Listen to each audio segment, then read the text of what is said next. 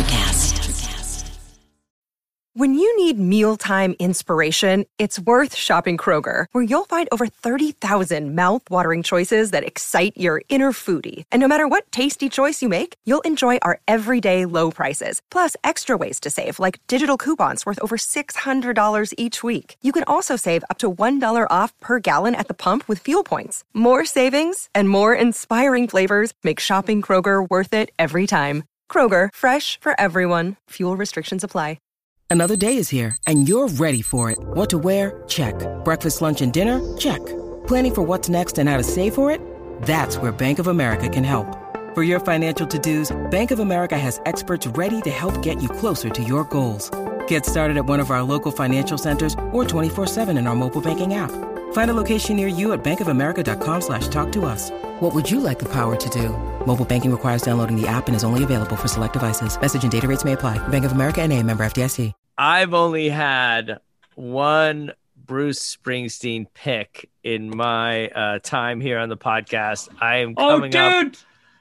am coming with a second pick right now because he did have an album come out in 2012. Tell me it's a title track. This was on my short list. Tell me it's a title track. Sorry, it is not the title track. No, you're kidding me. There's another song on Wrecking Ball that you're not going to choose? You're not going to choose Wrecking Ball? Oh, wait. What's the name of the album?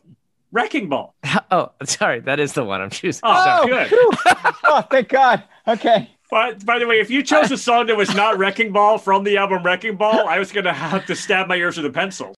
50 years of music with 50-year-old white guys.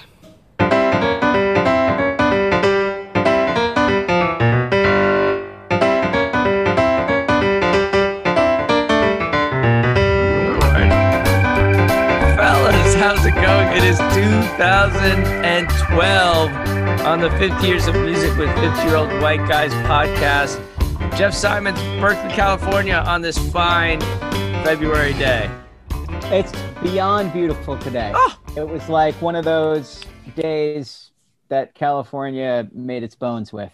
Oh, right. And Ben Barton on the other side of the mountains. All three of us had that day, right? 65 and sunny. Spectacular. Yeah. I did not have this day today, but yesterday, George and I did the al fresco yoga on the front porch. Is that just nude? Living it. No, when the weather's nice. Not nude, okay. But yeah. My bad. Okay. I was nude, but yeah, she's nude.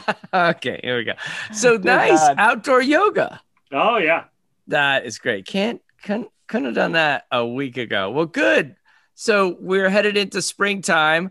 Hey, we're part of the Drive-In Podcast Network. Go to musiccitydrivein.com for all your podcasts, articles, and whatnot. We got some great new writers joining the team. So that's a lot of fun. Speaking of which, Eugene Merman, old friend, bumped us over 15,000 listens. Woo! Believe that? He's our guy for sure. I can believe it. He's our guy. I can believe it. That's awesome. By the way, go ahead. No, you go. I got all kinds of new social media interest in the podcast from his bump. Like I got friended by people for whom my only connection is him. So I definitely. Bob's Burgers has a loyal following, and I think Eugene Merman stand up has. The dude is funny. Oh, yeah, he's no really doubt funny. about that. Now, I never By the way, India was really mad that we made fun of the bands that he opened for. She was like, you're a bad person, Ben Barton. You guys killed me. He buried me. She was like, what's wrong with you? Well, you didn't say Thank you, India. It's a snarky podcast. You ask a question. I'm like, snarky answer. I said, Eugene, you can't answer. You think I was just being exclusionary? We're really dumb, and we also don't listen. Like, you haven't picked that up yet? And you need to hold up a sign like, you be nice. That's next time I will do that. So it is 2012. Hey, sad news. Whitney Houston dies in 2012. And through the week, I was reflecting on the fact that neither of you chose her in your top 3 female vocalists. Are you and you did? Are you not? I didn't get to. I'm not the talent. Neither of you Whitney Houston fan. Does she make your top 5? Top 10? No. Remember Jeff when we talked about The Bodyguard? Jeff hit it perfectly. it's empty calories. She's just like, she has a technically beautiful voice, and it's, several octaves, and that's very impressive. But she does not bring emotion or charm or love or wit to her work, in my opinion. Golly, that was. Having said that, 2 days ago, I Want to Dance with Somebody in my head all day, to the point where my wife turned to me like, "What? Why are you continually breaking out into I Want to Dance with Somebody?" And I was like, I do not know where that came from, but all morning I was driving, like I driving the car. It's like, I want to feel the heat with some. I'm like, I don't know where it came from. It was there for like 36 solid hours. So maybe it was anticipation of this. Yeah. It was just embedded like shingles in your body, and then it just emerged one day. Let's hope let's just hope not. Whitney Houston is like shingles. Wow, that was another 50-year-old white guy take for sure. When you break out the "it's like shingles," this is not a good look. So now darkness has come for you, my friend. Here we go. Let's get to the Grammy winner for 2012. Ben, did you look it up this time, Ben? I did not. Nice. Let's go, Jeff. Let's see if you can get it. It's the Grammy win. We Are Young by Fun.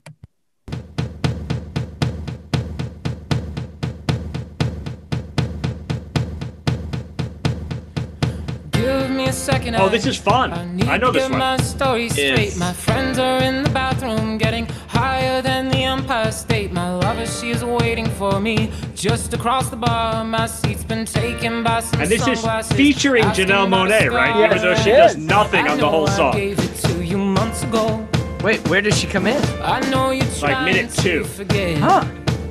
But between the drinks and subtle things, the holes in my apologies, I'm trying hard to take it back. So if by the time the bar closes and you feel like falling down, I'll carry you home tonight. We are young. Who are these guys? Do you know Fun? Are they New Jack Yorkers? Antonoff for sure. Who is it? It's Jack Antonoff. This is the guy who eventually becomes he's the new most powerful producer who works with a lot of female artists. But yeah, he's the main. I think he's the main guy in this band. Yeah. I like this one. I really like it. Yeah. It's similar to the Adele thing. It's like got old fashioned instruments. I like that it goes to halftime in the chorus. Like that makes me happy. Right.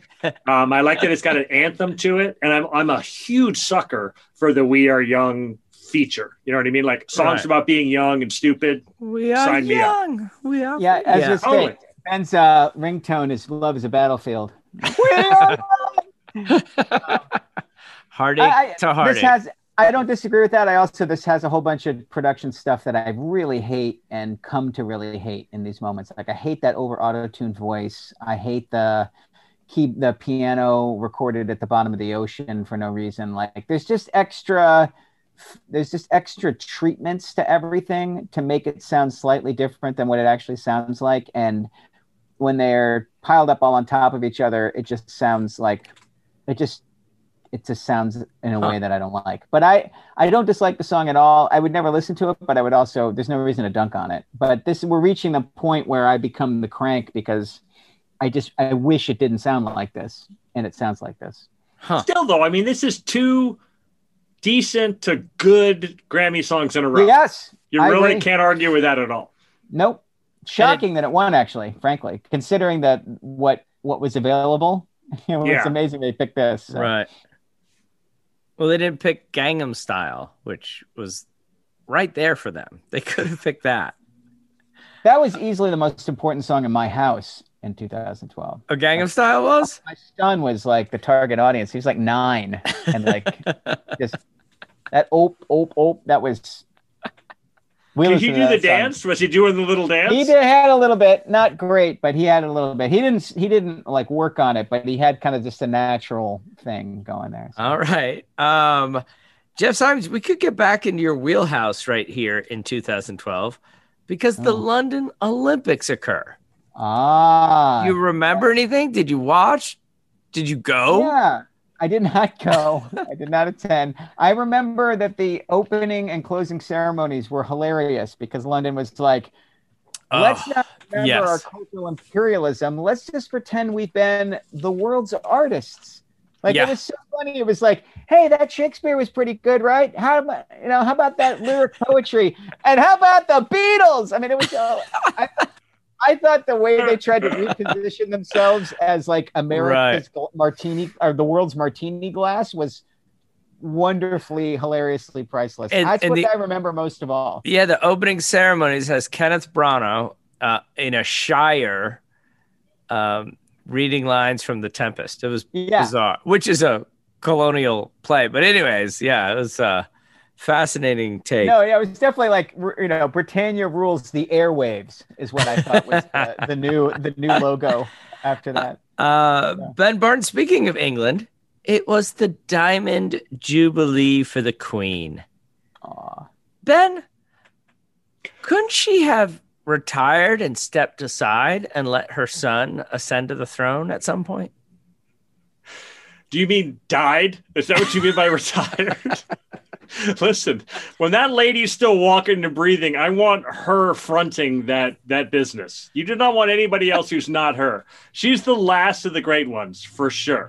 No question. But we could have. Have you seen that nice lady wave, Tim? Are you saying that she got a great wave anymore? No, I acknowledge the wave. I've seen the Queen. Have I told you my See the Queen story? No. Oh, so the first time I went to Europe with my parents, 1986. It's the World Cup with the Maradona Hand of God. And we're there for 11 days. And it's the first time my parents and I have left the country together. And we're doing all the London crap. And we go to Buckingham Palace. And we're standing out there. And they got the guards in the house. And I'm a 16-year-old American. I'm like, this is all weird and stupid. And the gates open. Oh. And a car starts to drive out. Rolls Royce starts to drive out. And I look, the Queen's in the back seat. Oh. I'm like, and I nudge my parents. I'm like, look, and I wave, and the Queen looks right at me. It gives me like the Queen's wave. I'm like, hello, Queen. And I'm like, how about that? She drove out. My mom was like, oh, we saw the Queen. We saw the Queen. I thought she was going to pass out and hyperventilate. People all around me start crying. And I just was like, what is wrong with you all? Like, it's her house. Another car is coming out of the driveway. I mean, I didn't. Odds are you'd bump into her if you're hanging by the driveway. It did not register to me that it was even remotely special that I went to London once and was 4 feet away from the Queen, like making eye contact. But my mom's reaction taught me so much about her that I didn't know. I was like, oh, how about that? You too are in the cult. But yeah. All right. Well, we also had the 2012 election. It's Romney versus Obama. I'm wondering, leading up to the election, any nerves regarding Mitt Romney? You mean whether he would win or not, or just general concerns about just him? General nerves about once Mitt he Romney. Once he put his dog on the roof of his car, I didn't think that was years ago. That was like there was that little tiny stretch where he pulled ahead. I was already, this is proto Ben Barton where I was into the polls. There was a stretch where he pulled ahead for a couple of days, but Obama had that moment where he was like, I'm going to take care of this. And I was like, okay, yeah, I believe you. Second debate, after the first debate, there was that little hiccup and then Obama just. Yeah, because Romney wins the first debate. And also I would note that Romney spoke in whole sentences and expressed ideas about policy. And I missed that really badly. Like I would do anything to go back to those days. Yep. I know. He actually articulated things. He's a little too built out of a kit for politics for me though. Like Romney looks like he was assembled by aliens who have a sense of what a politician should look like. Yeah. And that clip of him saying to somebody in the handshake line, "Corporations are people, my friends." Like that's a smackable. Yikes. But otherwise, I totally agree. Like a much preferable alternative to the present moment. Yeah, well, we've got a faithful listener who works for Bain, so we're not going to go after Bain Capital too much, unless you wanted to. Did you want to? I'm sorry. I think Bain Capital would make a fantastic sponsor for this podcast. Right? Yes, they would. I will speak to him about that. That's a great idea. I thought for sure you were talking about the Batman Bain. Yeah, I wanted a podcast. I love it. Is that our only? First of all, stop making fun of Bane. He's my only friend. I love Bane. Okay, I won't have it anymore. Your problem, Jeff, is that you merely adopted the darkness. I don't know if you knew I was born into the darkness. Right. That's why I understand it. That's fine.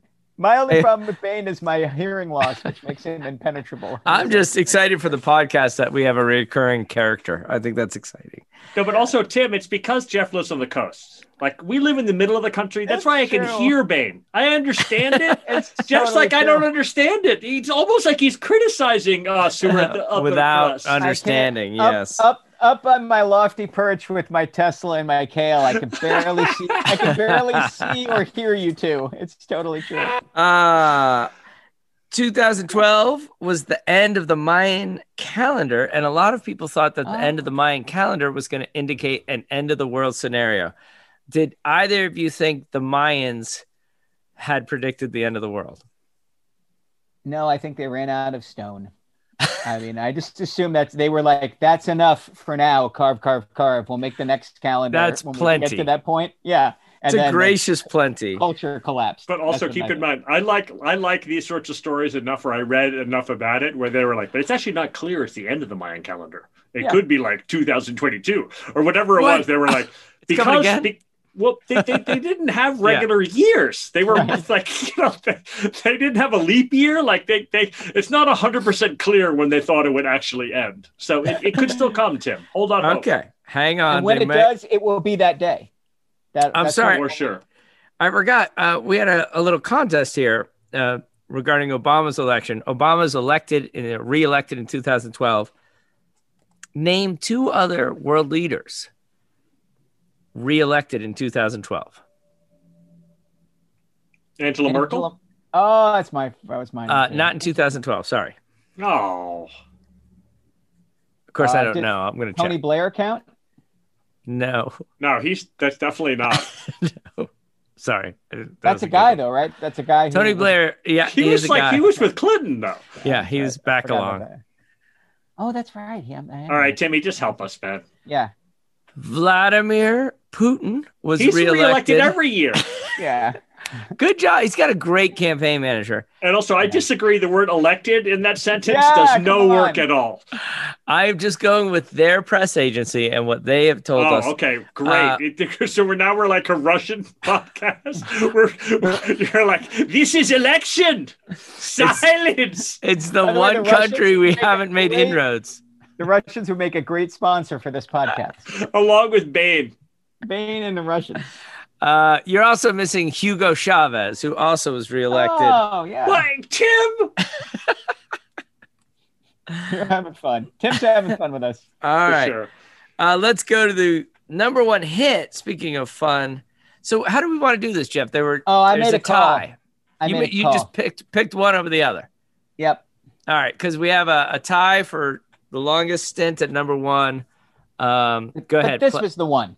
Yeah, I agree. It's the number one hit. Call Me Maybe by Carly Rae Jepsen. I threw a wish in the wind. Oh, yeah. Ask me, I'll never tell. I looked to you as it fell, and now you're in my way. I trade my soul for a wish, pennies and dimes for a kiss. I wasn't looking for this, but now you're in my way. Your stare was holding, ripped jeans, skin was showing. Hot night, wind was blowing. Where you think you're going, baby? Hey, I just met you, and this is crazy. But here's my number, so call me maybe. It's hard to look right at you, baby. But here's Carly Rae Jepsen. She Canadian?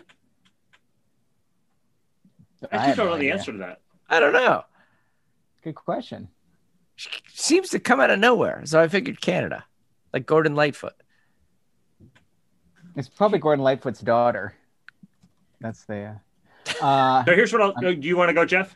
No, you go first. Here's what I'll say. So that song and the Grammy winner, and I think it's the Gautier song is probably the other big hit of this year. Is that the one that was tied? It's a Maroon 5. Maroon 5. Oh. It's like a second level Maroon 5 track. Yeah, that song sucks. There's some really good big hits this year. Yeah, that Gautier is someone I used to know. That's a cool track. Yeah, totally. And part of this may just be that I just listen to the radio a lot because the girls were young. This song is obnoxious, and I thought that this was going to be a total one-hit wonder, and I had it exactly backwards. Carly Rae Jepsen's great. Not good, great. Really? Her later records are terrific. What? Yeah, totally. And She in has later particular, the records? song Black She Heart sure does. by Carly Rae Jepsen was Blackheart? Blackheart. I can't remember the year of it, but that was a close finisher on this list. Like, I freaking love that song. She basically became a gigantic hit with this song and then went underground and got super experimental. And it's like really weird kind of techno stuff with great producers and interesting music. She's the best. Huh. All right. And it's really funny because when that video first came out and the dude's mowing the lawn and she supposedly has this garage rock band behind her playing this song where the guys are like holding the guitars backwards. And then she actually became like kind of a garage indie artist. Yeah, totally. I mean, it's great. I love an artist who makes a ton of money and rather than chasing the money, takes all that money and says, well, now I can do whatever I want. You know, that's really cool. That is really cool. Go Carly Rae. Maroon 5, not a fan. Ben Barton. Oh, no take for that at all. Yeah. No, and actually in this period, it's like the songs that the bands that are trying to like straddle the line where they're kind of sort of rock acts and also these hideous pop acts really offend me. Way worse than like Skrillex or something that's like a completely separate category. All right, sorry. Skrillex had me giggling there. I want to take you to last week when your host mentioned a certain organ that was the first synthetic organ ever transplanted. We're doing some cleanup now? We're doing a little cleanup in that stem cells were involved. So the synthetic trachea had no danger of being rejected, unlike an artificial heart. So it incorporated the cells of the person who is receiving the organ. I bring that up only because in 2012, on the website I go to, the People History website, which is what it's called, there is a little sentence that had me stop in my tracks. Austrian Felix Baumgartner becomes the first person to break the sound barrier without mechanical assistance when he jumps over New Mexico on October 14th. I knew nothing about this. I've done a lot of research. New Mexico? I am picturing that's a good verb. He's really good at jumping. He fell out of an airplane. And how the hell is he breaking the sound barrier with a jump? Have you heard about this guy? No. He's a Red Bull daredevil. And he took a crazy helium balloon up into the stratosphere, 24 miles high. Oh my God. And he's in a spacesuit and he jumps out. He jumps down to New Mexico for 24 miles. I remember the ad. I remember the Red Bull ad that had that grainy video of him doing that, now that you say it. But I never paid enough attention. I just assumed it was just some idiot jumping out of a helium balloon. I didn't realize he was breaking the sound barrier. He broke the sound barrier as he fell. In a spacesuit, just like falling. Just falling. He heard the boom and he was like, that's funny, that's me. And I'm not surrounded by a vehicle. I'm falling. That's the thing that happened? Yes. Good God. Did he have a parachute? Or did he just pancake? Like, by the way, he just died and you're like, well, that was a really cool stunt. Well done. But he got it. Red Nailed Bull the gives record. You wings. Yeah, totally. The Red Bull was like, we had to cancel the check because there were a lot of pieces of him everywhere in New Mexico. I'm sure it was one heck of a parachute, but he is alive and well, still doing stunts. He is, gentlemen, 51 years old. Is that right? He seems like a future guest. And our next guest is... okay. That's a humiliation for us. His favorite song of 2012 was... Ah! I don't even know why that's funny. That's good stuff. All right. I'm just going to avoid all bad news because it'll put us all in a bad mood. And instead, let's go right to the impossible question. Best 3 male vocalists of all time. Jeff, you started last time, so Ben, you have to start this time. I love it. I actually started last time, but that's great. I'll take Otis Redding. Okay. It's a great call. Yeah. He's my first choice, too. Is he really? Yeah. I knew that. I mean, honestly, this is why I went first with Aretha, too. I wanted to get in on the ground floor with the first round draft pick. But I love that you and I like Aretha and Otis. They are the alpha and omega. That's where you start with all rock and roll singing. Like if I wanted to get my teenagers to appreciate Otis Redding, where do I start? The one that I started with the girls was I started with the live record. You can't believe how good this guy was live. It's just amazing. And all the tricks and everything, the 1 time, 2 time. Yeah. I mean, he's just the best. Okay. Yeah. Yeah, that's a great place to start. I mean, I think Try a Little Tenderness is in my all-time something. I don't know how many, but Try a Little Tenderness is just beyond belief performance. I love These Arms of Mine. He sings the hell out of that. So I've been loving you for too long, and You Don't Miss Your Water are the ones I broke out with the girls because basically, I mean, like this is I introduced this to them when they're like 12 and 14. Then everybody gets heartbreak. You know what I mean? And those songs are just right. All right. So Jeff, second place all-time male vocalist. I'm gonna go with Sam Cooke. Oh, okay. To somebody I'm late appreciating. I didn't really appreciate Sam Cooke until the 90s, late 90s. They put out a best of. I think it's just because Sam Cooke was hard to collect for a while. Almost everything he had was out of print, and he didn't record for one of the major labels, so he wasn't showing up on those kinds of giant box set anthologies. So I bought this thing called Portrait of a Legend. And after track 8, I was like, Jesus Christ, every single one of these songs is phenomenally great. And he's the most effortlessly spectacular singer I've ever heard. Like Sam Cooke's pitch and intonation is just beyond reproach, unbelievable. And he can croon, he can belt it, he can lead a rave up, he can bring it down to a whisper. And I'm just kind of, like you were saying about Whitney Houston, like the voice is just so excellent. Like Sam Cooke's voice is so excellent that I might pick him anyway, even if he were Empty Calories, and he very much. But he's not. Is he the same time period as Otis? He's earlier. Earlier. Otis kind of picks it up, and like I love Otis more because Otis has the throatiness and the. I mean, Otis wills himself into brilliant singing, and Sam Cooke was just born with a perfect instrument, as far as I can tell. But Sam Cooke's version of A Change Is Gonna Come is a Mount Rushmore. Yeah, it's great. That was the one I was going to choose. That's an amazing song. And his version of it's beautiful. The instrumentation behind it, I mean, it's 64, so it's like a little bit old-fashioned. Right. But, I mean, the singing, I went with so Sam good. Cooke instead of Ray Charles. It's a coin flip for me. Like, Ray Charles at his best is just unspeakably fantastic in the same era, but I thought Ben might pick Ray, so I went with Sam Cooke. All right, let's see. Ben, what's your second place? Oh, you're giving me too much credit.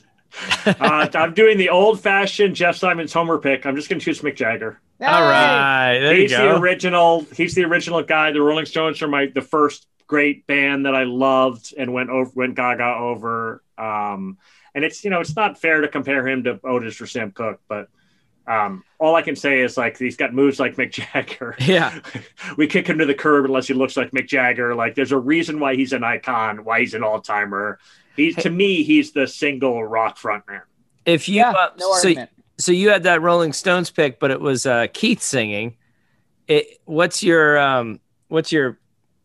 Mick Jagger apex for a rock song? Signature Mick. You get one performance to convince people. I love this. Too easy. Okay. Sympathy. Yes. Sympathy for the Devil is the one. I mean, right. He brings that so hard. Okay, so this please is allow me exercise to introduce myself. Mutual admiration of the picks. So. All right. So now we're on to the third place, Jeff Simons. I am going with David Hidalgo of Los Lobos. Oh, really? If I personally could sound like anyone who I've ever heard sing, it would be him. Just unbelievable control of the high notes, and I believe everything that guy says when he sings. I think A Matter of Time is one of the most beautiful vocal performances I've ever heard. And I love him when the band's on fire. I love him when the band is super quiet.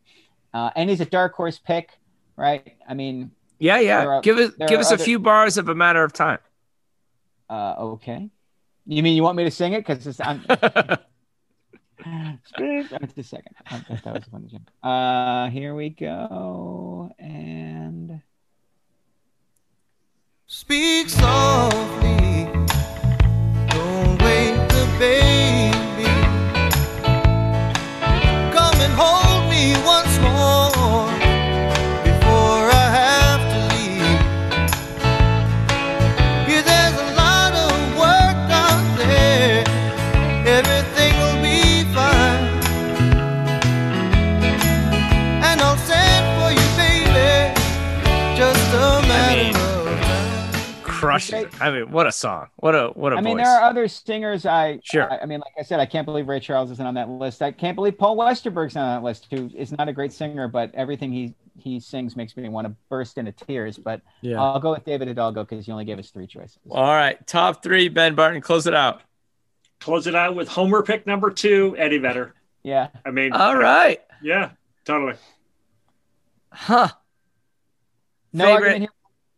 Favorite Eddie Vedder vocal performance? That one's actually weirdly harder than the Stones. And the reason why it's harder is because I would choose a live track for sure. I feel like I'm going to say it's Indio. I may have the wrong show, but Even Flow, like when he gets into the even flow, and then when he gets to the end of it, or you could choose Black from that same show. I mean, the end of Black where he's just losing his mind and breaking his heart. He's just like such a powerful presence on stage. You can choose Springsteen too. I mean, if you're going to choose a live act, it's hard to go wrong with Springsteen. But right. I don't know. Vedder just brings it so hard. Petty's pretty great too. And I think of Tom Petty because if I had to pick an Eddie Vedder moment, it's the moment where he guests on The Waiting with the Heartbreakers. Like he shows up one night in Minneapolis and they bring him out and he sings the second verse and the chorus. But when Eddie takes the song over from Tom Petty, it's like, good Lord, it didn't drop in quality. In fact, he might have even kicked it up a notch. Wow. I remember the first time I saw that footage, I was like, man, oh man, can that guy front a rock band? Yeah. That is so He's cool. Just awesome. It's like when Bruce Springsteen did One Headlight with Jacob Dylan. It's actually exactly like that. Yeah. It's like, oh, dear By the way, God. I didn't choose Prince or James Brown. Those were obvious ones also. But I've said enough about those guys. Yeah. All right. Good stuff. Well, let's get to our 3 songs.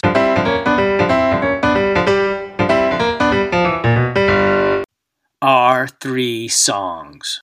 So, Ben, you go first this week. All right, Jeff Simons. I start with a quiz. Uh-oh. Are you ready? What act has the most top 10 hits on Billboard's Hot 100? 209 top Ariana 10 Grande. hits. This same artist simultaneously charted 27 songs on the Hot 100. Has spent the most continuous time with a single on the Hot 100, 431 weeks, and had 22 hot debuts on the top 100. 22. A full 22% of the top 100 were new songs by this artist in 1 week. I'm going to go with TLC. Drake. Yeah. Drake is the most popular artist that nobody knows is just freaking gigantic. And the way I described my process for doing this, I went back through and I put everything by order of listens, and then I put them by year and I tried to figure it out. And it turns out I really like Drake. I didn't really know until I'd done that. I was like, it turns out, I mean, first of all, there's like 20 Drake songs that I really, really like, but I hadn't put it together. And the reason why I hadn't put it together, people who are listening to this will know, is that Drake's a very controversial artist. People think that Drake is cheesy. People think that Drake is phony. People, like amongst his own peers, amongst rappers, they refer to him as a singing N-word, and I apologize for that. That's not my words. That's the criticism of him. There's an amazing, unbelievably good Pusha T diss track that about is so Drake, brutal. where he eviscerates him. But when he talks about Drake's music, he says, "I don't know why your music is so angry and filled with lies." And it's so mean because it's true. There's a whole subcategory of Drake songs where he's like trying to be gangster that are just completely phony. All right. So Aubrey Drake Graham is born October 24th, 1986 in Toronto, Ontario. His dad is an African-American guy from Memphis who's like a session drummer and kind of a low-level musician in Memphis. And his mom's a lovely Jewish woman, an Ashkenazi Jew from Toronto. Okay. Parents get divorced when he's little. His dad moves back to Memphis. And according to Drake, his dad's in and out of jail and he barely sees him. Drake's dad, of course, is like, "That's not true. I saw him all the time. The kid's just always making stuff up." It's brutal. He can't even get his story straight with his dad. Oh, man. He goes to a Jewish day school and then lives in a pretty nice neighborhood in Toronto. And by the time he's 15, he's a TV star in Canada. He's on this really, really, really dumb show. Now I'm going to forget the name. I can't believe I am too. Anyhow, he's on this stupid show. Here's a one-sentence description. He's on it for like 100 episodes.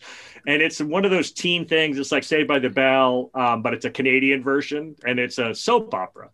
Here's Drake. Drake portrayed Jimmy Brooks, a basketball star who became physically disabled after he was shot by a classmate. And I was like, "Oh, that's amazing." It makes me so happy that that's what his part was.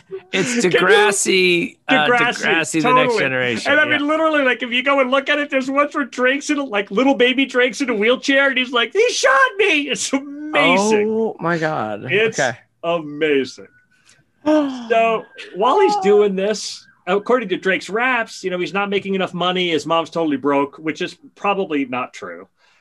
He decides to get into music. And in fact, he's got from 2006 through 2009, he puts out a bunch of really popular mixtapes. And there's the song Forever, where he's the lead artist on it. That's got Kanye and Lil Wayne. And it's really good. It's really good. He was already on my radar at that time. 2009, he finally gets signed. He gets signed by Lil Wayne's label. His first record comes out in 2010. It's a medium hit. This is the year where Drake just launches into the stratosphere. This is the Take Care year, and he's a massive, gargantuan, huge hit.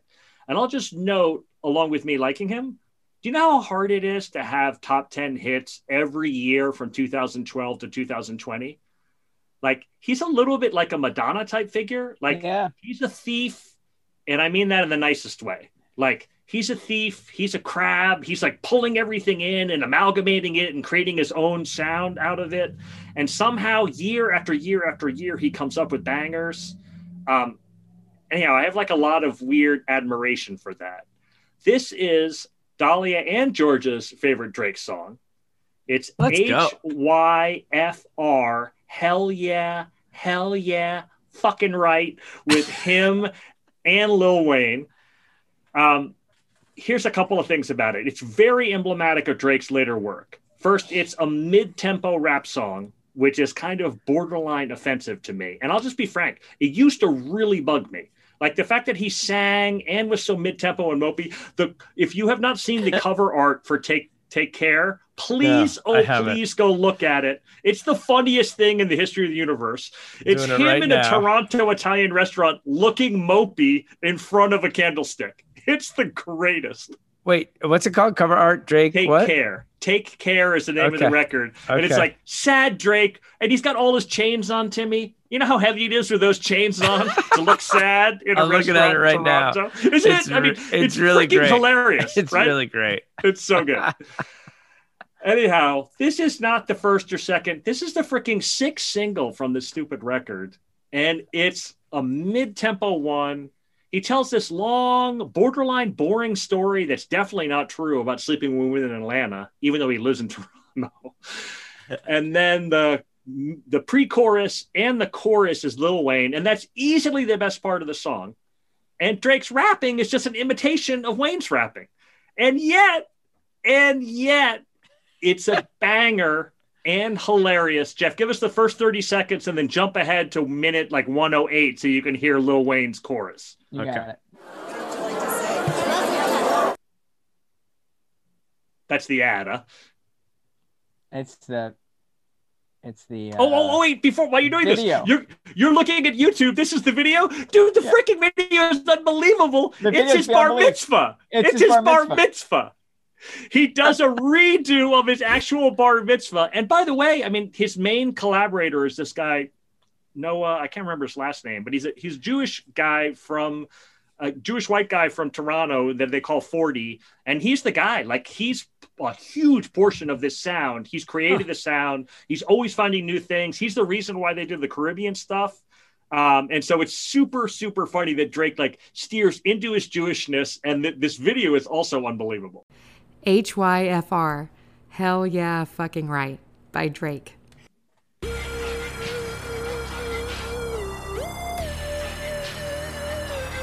Gotta do what I gotta do. Oh, it's so hard to be Drake. He's got to do what he's got to do, Jeff. Unbelievable. All my exes live in Texas like I'm George Strait. Or they go to Georgia State where tuition is handled by some random nigga that live in Atlanta that she only see when she feels obligated. Admitted it to me the first time we dated, but she was no angel and we never waited. I took her for sushi, she wanted to fuck, so we took it to go. Told him don't even play it, and we never talked too much after I blew up. Just only hello, happy belated. And I think I texted her and told her I made it. And that's when she texted me and told me she prayed it. And that's when I texted her and told her I love it. And right after texting her and told her I'm faded, she asked, whatever I learned since getting richer, I learned work. All right. You and I say hell yeah, hell yeah, hell yeah, fucking right, all right. And we say hell yeah, hell yeah, fucking right, all right. All right, pause. So you missed the pre-chorus. If you go backwards to the pre-chorus, it's hilarious. It's like they ask these questions. Ahead after 30 seconds. I'm sorry. No, it's my bad. It's my bad. Go back to maybe a minute. Confessions, get the fuck about my dressing room, confusing me with questions like, do you love this shit? Are you high right now? Do you ever get nervous? Are you single? I heard you fuck your girl, is it true? You getting money? You think them niggas you with is with you? And I say hell yeah. So that's the Lil Wayne part, which first just kills me every time. Like poor Lil Wayne, I mean, not poor Lil Wayne. He's a gargantuan jillionaire. Dude, he signs this same year, he signs Drake and Nicki Minaj to that label, and he never has to work again, ever. Like he's a super extra wealthy guy. That being said, his career as a rapper is definitely on the wane. But this part, in my opinion, like you can see how, perfect. You can see how good he is. Like it's so funny, it's so weird, it's so like squirrely and strange. Like he's like, you're asking me these questions, and then the hell yeah, fucking right just kills me every single time. There's something about this song. And also just generally about Drake's career. Like he's the gateway to understanding the mumble rap and the Little Baby and the Nah Baby and all of that stuff. Like if you can get to the point where you're like, oh, I kind of see Drake. Yeah. He's the gateway to all of this. And also like in terms of like scoring artist, he creates this entire subgenre. And by subgenre, I mean what rap is now has basically been created. He's the blueprint. That's depressing. No, but I dig this one, man. This one makes me laugh really hard. You could do a lot worse than hanging out with a stripper in Atlanta saying, hell yeah, fucking right. You know what I mean? Like, that's okay. So just this past weekend, I do the workshop When Rap Got the Gun, talking about socially conscious hip hop, and then this other kind of genre of kind of pop rap in the late 80s, early 90s. But as a precursor to that, I asked the students, all right, who do you consider legit and authentic? And who do you consider a person who's just kind of after commercial success? You would not believe the debate over Drake. Oh, yeah. Like students like, no, he's a poser, he's fake. No, and others talking about how artistically ambitious he is. And of course, I had no place in the debate. I had nothing, but he was one of those guys who we could not categorize in our class. No, for sure. And also, like, we've had this conversation multiple times, and actually I'm happy to have it more. I love the authenticity conversation. It's like Rick Ross raps about being a huge drug dealer, and he was a freaking prison guard. before he started. The most authentic guy of all is Pusha T. So his first of all, the name of his record is "My Name's My Name" because he's a Pusha. Literally every single song, he's weighing out cocaine and selling it, and you're like, dude, you haven't been a drug dealer since 1996. Like, I assume it's true that he used to be a drug dealer. I'm not here to argue that. But he's not currently making a living doing that, or he would currently be in jail. Like, it's not a mystery. Yeah. You can't be like on recorded tracks like "Police Come and Meet Me in Key West." You know what I mean? So I hate this shit. This is fun. I hate this whole sound. I hate the posturing. I hate the mumbly. I hate the mid-tempo. And it's not even like I disapprove. I don't disapprove of it even remotely. I don't care about that. I just this does nothing for me. I just am bored. I'm bored from the beginning. I'm bored by the wee stuff in the background. Wait. Are you bored by Kanye? No, I'm fascinated with Kanye. Okay. Kanye's got so much more going on than this. Each Kanye track, there's, what did Ben say last week? Kanye sneers. Drake postures. The reason there's a big argument about whether Drake's authentic or not is not just because he's a liar, but because he's a posturing figure.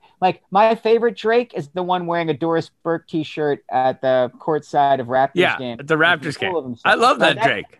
But that's the same Drake he's Spike Lee without Do the Right Thing. He's sitting courtside at the game, a big fan, but then Spike earns that seat for me by his authentic investigation of something complicated. There's nothing complicated about Drake, which is why I'm bored by him. And I strongly disagree with that.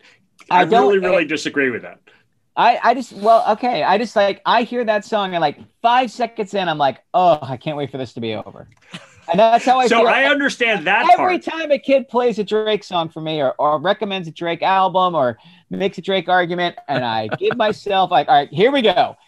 14 seconds in, I'm like, oh, right. I'm bored to death by this thing.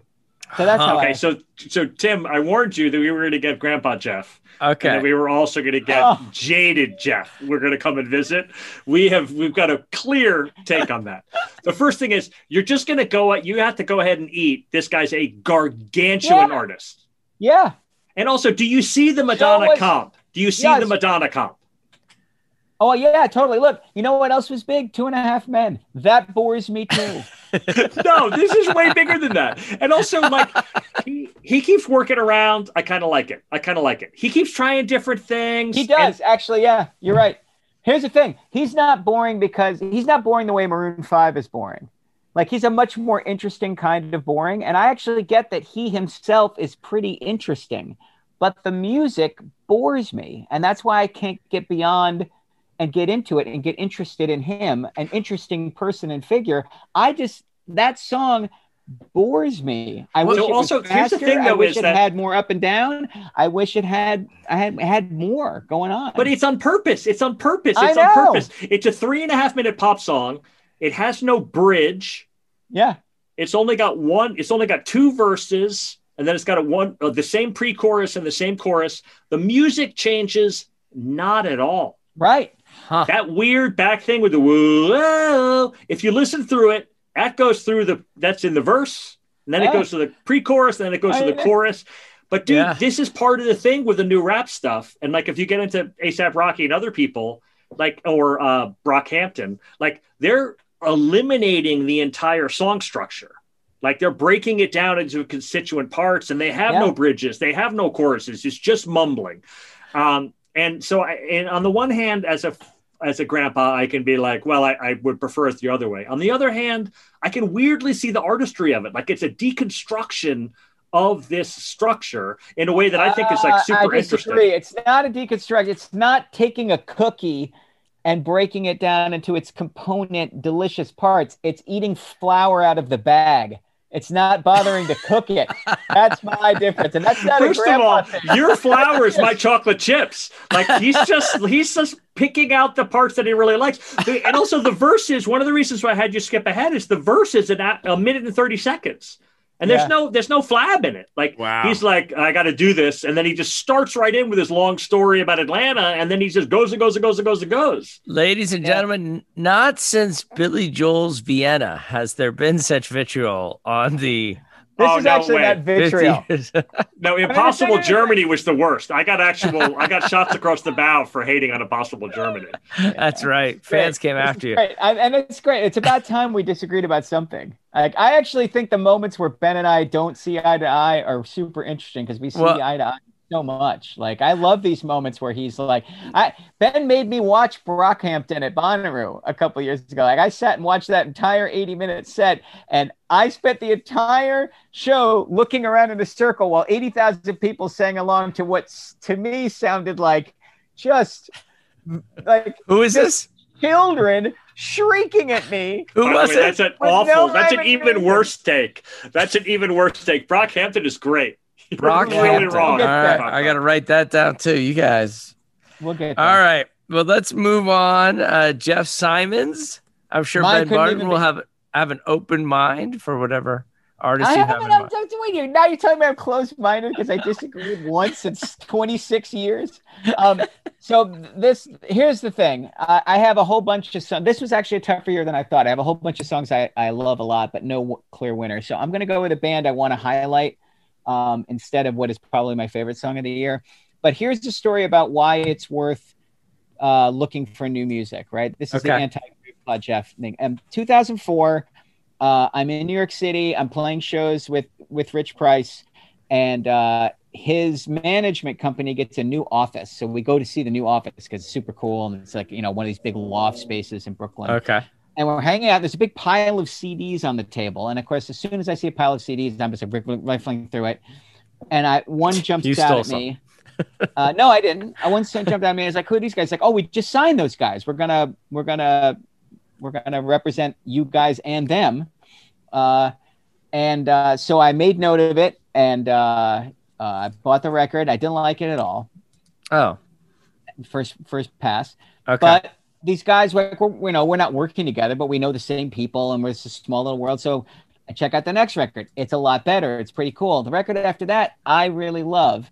And Dr. Dog becomes one of my favorite rock bands of the last couple of decades. Yeah. And it's one of those things where, like, if somebody said, check out Dr. Dog, I listen to one song, I don't like it, and I'm just like, I'm through with those guys. Right. Sure. And it's hard not to do that because there's so much to listen to, and there's so many people with so many opinions. But Dr. Dog has never broken through beyond super fans like the three of us and people who listen to this podcast. Like, if you say, if you mention Dr. Dog to the average American, they're going to be like, Dr. What? Or they think what are you talking about? Right. But Dr. Dog's made 4 or 5 excellent rock albums. They have carved out a fantastic career for themselves. They are a fantastic ensemble. They're a great example of a band that has been able to stay together. The 2 guys who run Dr. Dog have been in a band together since the 8th grade. Like, they've just like lifelong friends, and they've navigated friendship and partnering off and having families and keeping some version of their band together. So I'm gonna give Dr. Dog the nod this year. The song I'm gonna play from their excellent record, Be the Void, which is not where I'd start. I think their record Shame Shame from 2010 is their best overall record. I love that record.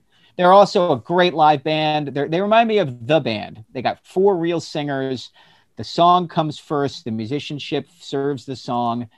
They're an incredibly ensemble-oriented, unpretentious collective. This song's called These Days. It's 2 minutes and 30 seconds, and it's just a great kick-ass rock song where the guitars are probably more important than the vocal here, but these are just great players with great aesthetics writing great songs together. Here we go. These Days by Dr. Dog.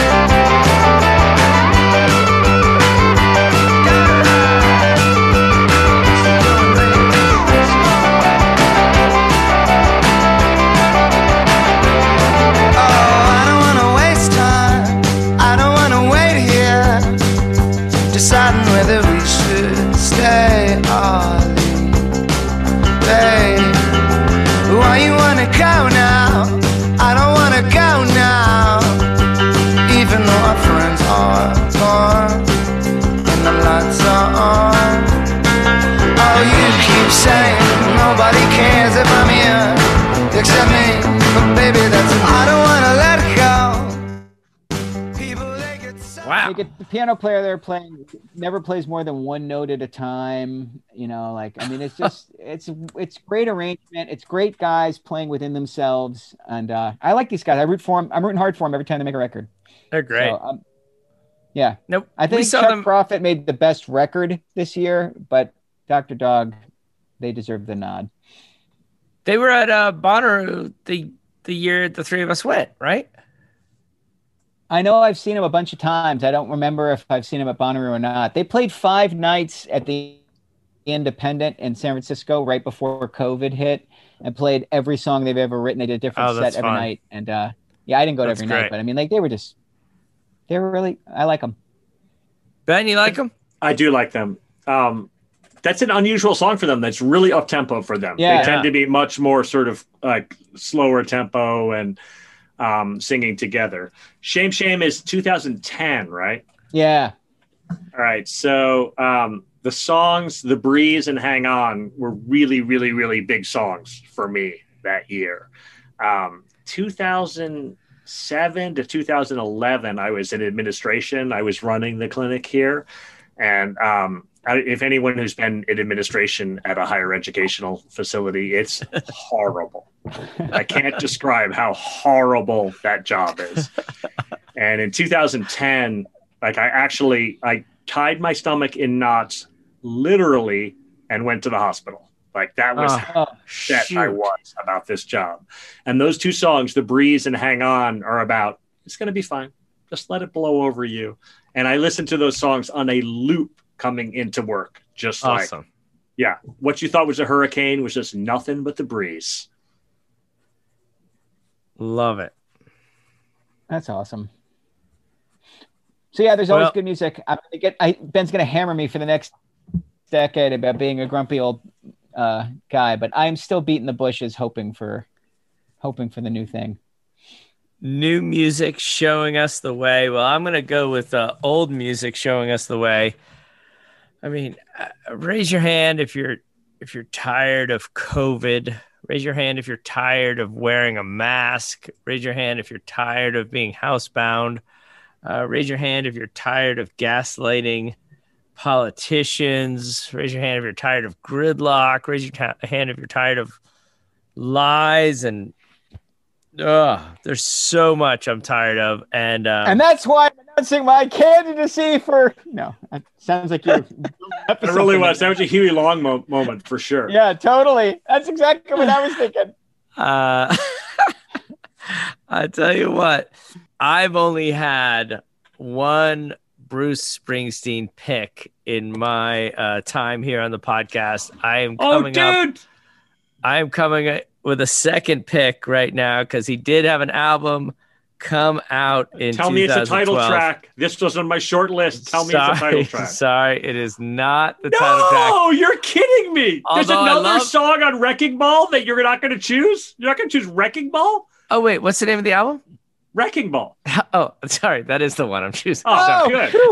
Oh, thank God. Okay. But by the way, if you chose a song that was not Wrecking Ball from the album Wrecking Ball, I was going to have to stab my ears with a pencil. Like I was really worried about it. Jeff, I need you to start Wrecking Ball at 3:25, and I need you to go and Bruce's lawyers will call us, but I need you to go at least to 4:35. Guys, I'll handle the heat for this one if they come after us. Oh, yeah, because Bruce's lawyers are going to take it easy. And I love this one. I can't describe. I absolutely love this one. The Boy's on Fire. Can we agree that... Yes. You've hit several ones. Like, this is now maybe the 3rd or 4th one that was on my short list that you chose for me. You're making me really happy. Well, I'm sick and I'm tired, and this is the song that's going to get me through it. And we're going to 4:35 because everybody comes in to support him. Everyone's on the same page right at the end. Let's go. Here we go. Wrecking Ball by Bruce Springsteen. Your best hopes and desires are scattered to the wind. And hard times come, and hard times go, and hard times come, and hard times go, and hard times come, and hard times go, and hard times come, and hard times go, and hard times come, and hard times go.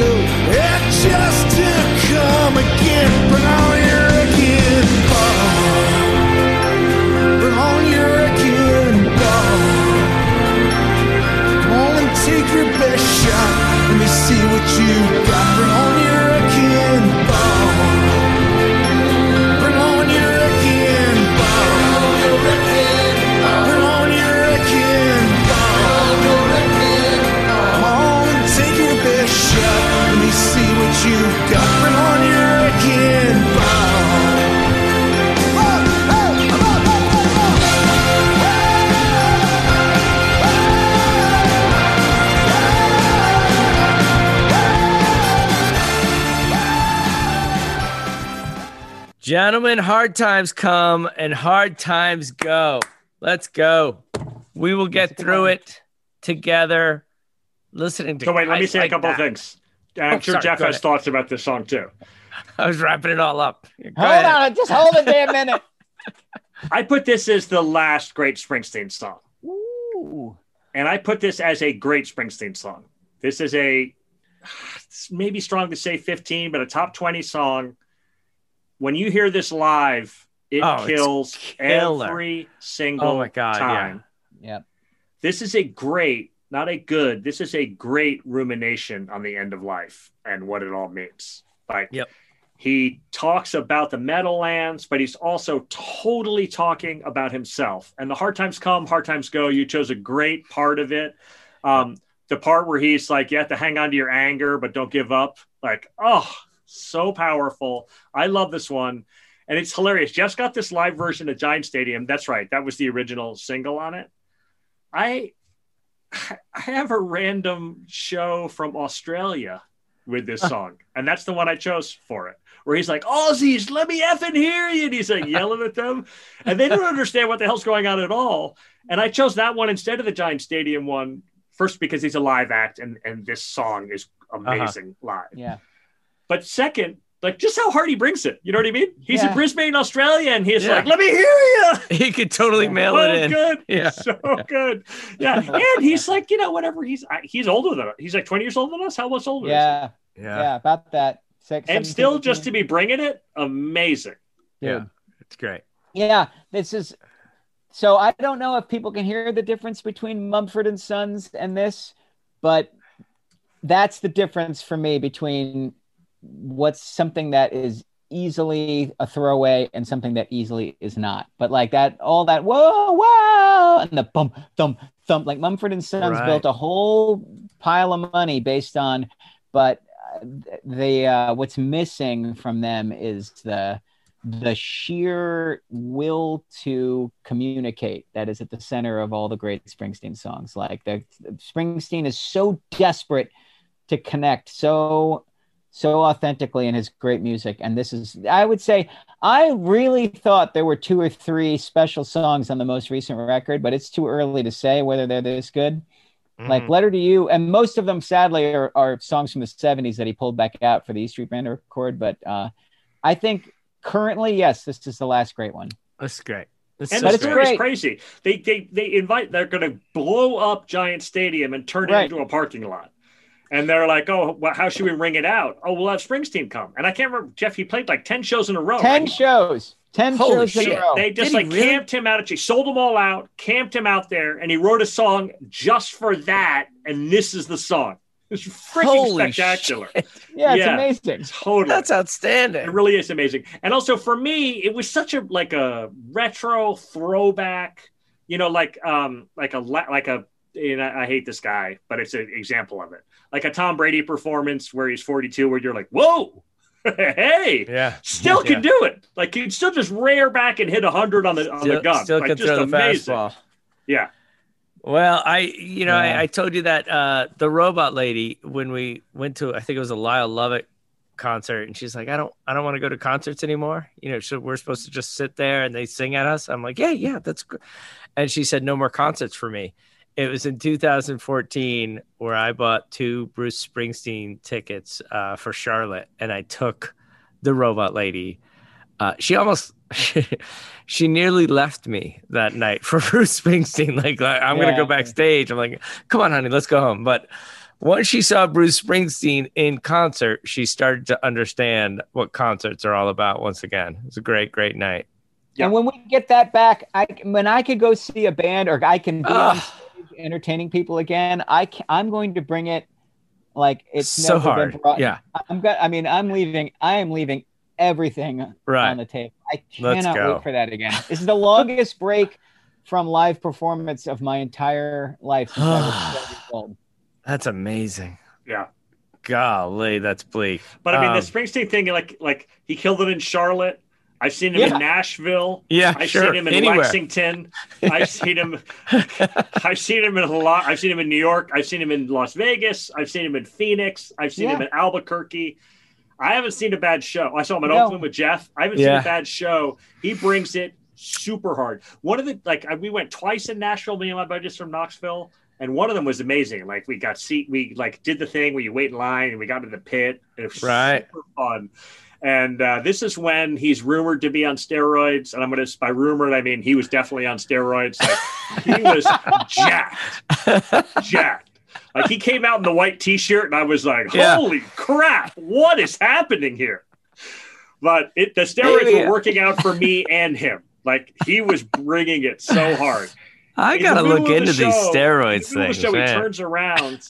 And there's a guy behind him holding a sign for Born in the USA. And he's like, you know what? I'll usually play that one. And he's like, Max, get the sign. And then he holds it up, and then he did Born in the USA. And everyone lost their mind. And it was great. I was like, first of all, it's probably not true. He doesn't play it every night, but I mean, he definitely plays that with some regularity. Second, he made that guy's night. Like now, guy's telling a story to his family. Like, did I tell you about the time? And they're like, yes. You told us about that. He's like, I brought the sign. It had glitter on it. It said, Born in the USA. Did I tell you about that? And they're like, yeah, you told us about it. So great. Next time I'm going to Bruce's show, I'm definitely bringing a sign. I'm gonna bring something. Like, let's go. All right, gentlemen, what a great night. Thank you so much. 2012 now in the books. Timmy, well done, man. All right, guys. Hey, let's go. I'll see you next week, okay? All right. Bye-bye.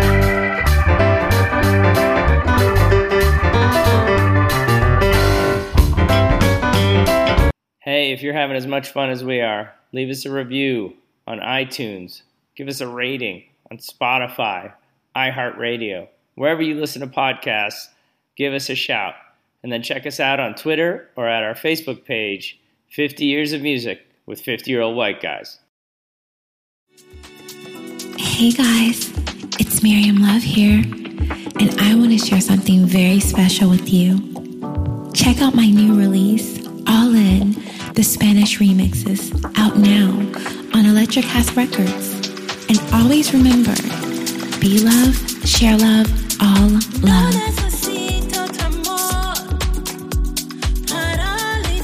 Available now wherever you listen to music.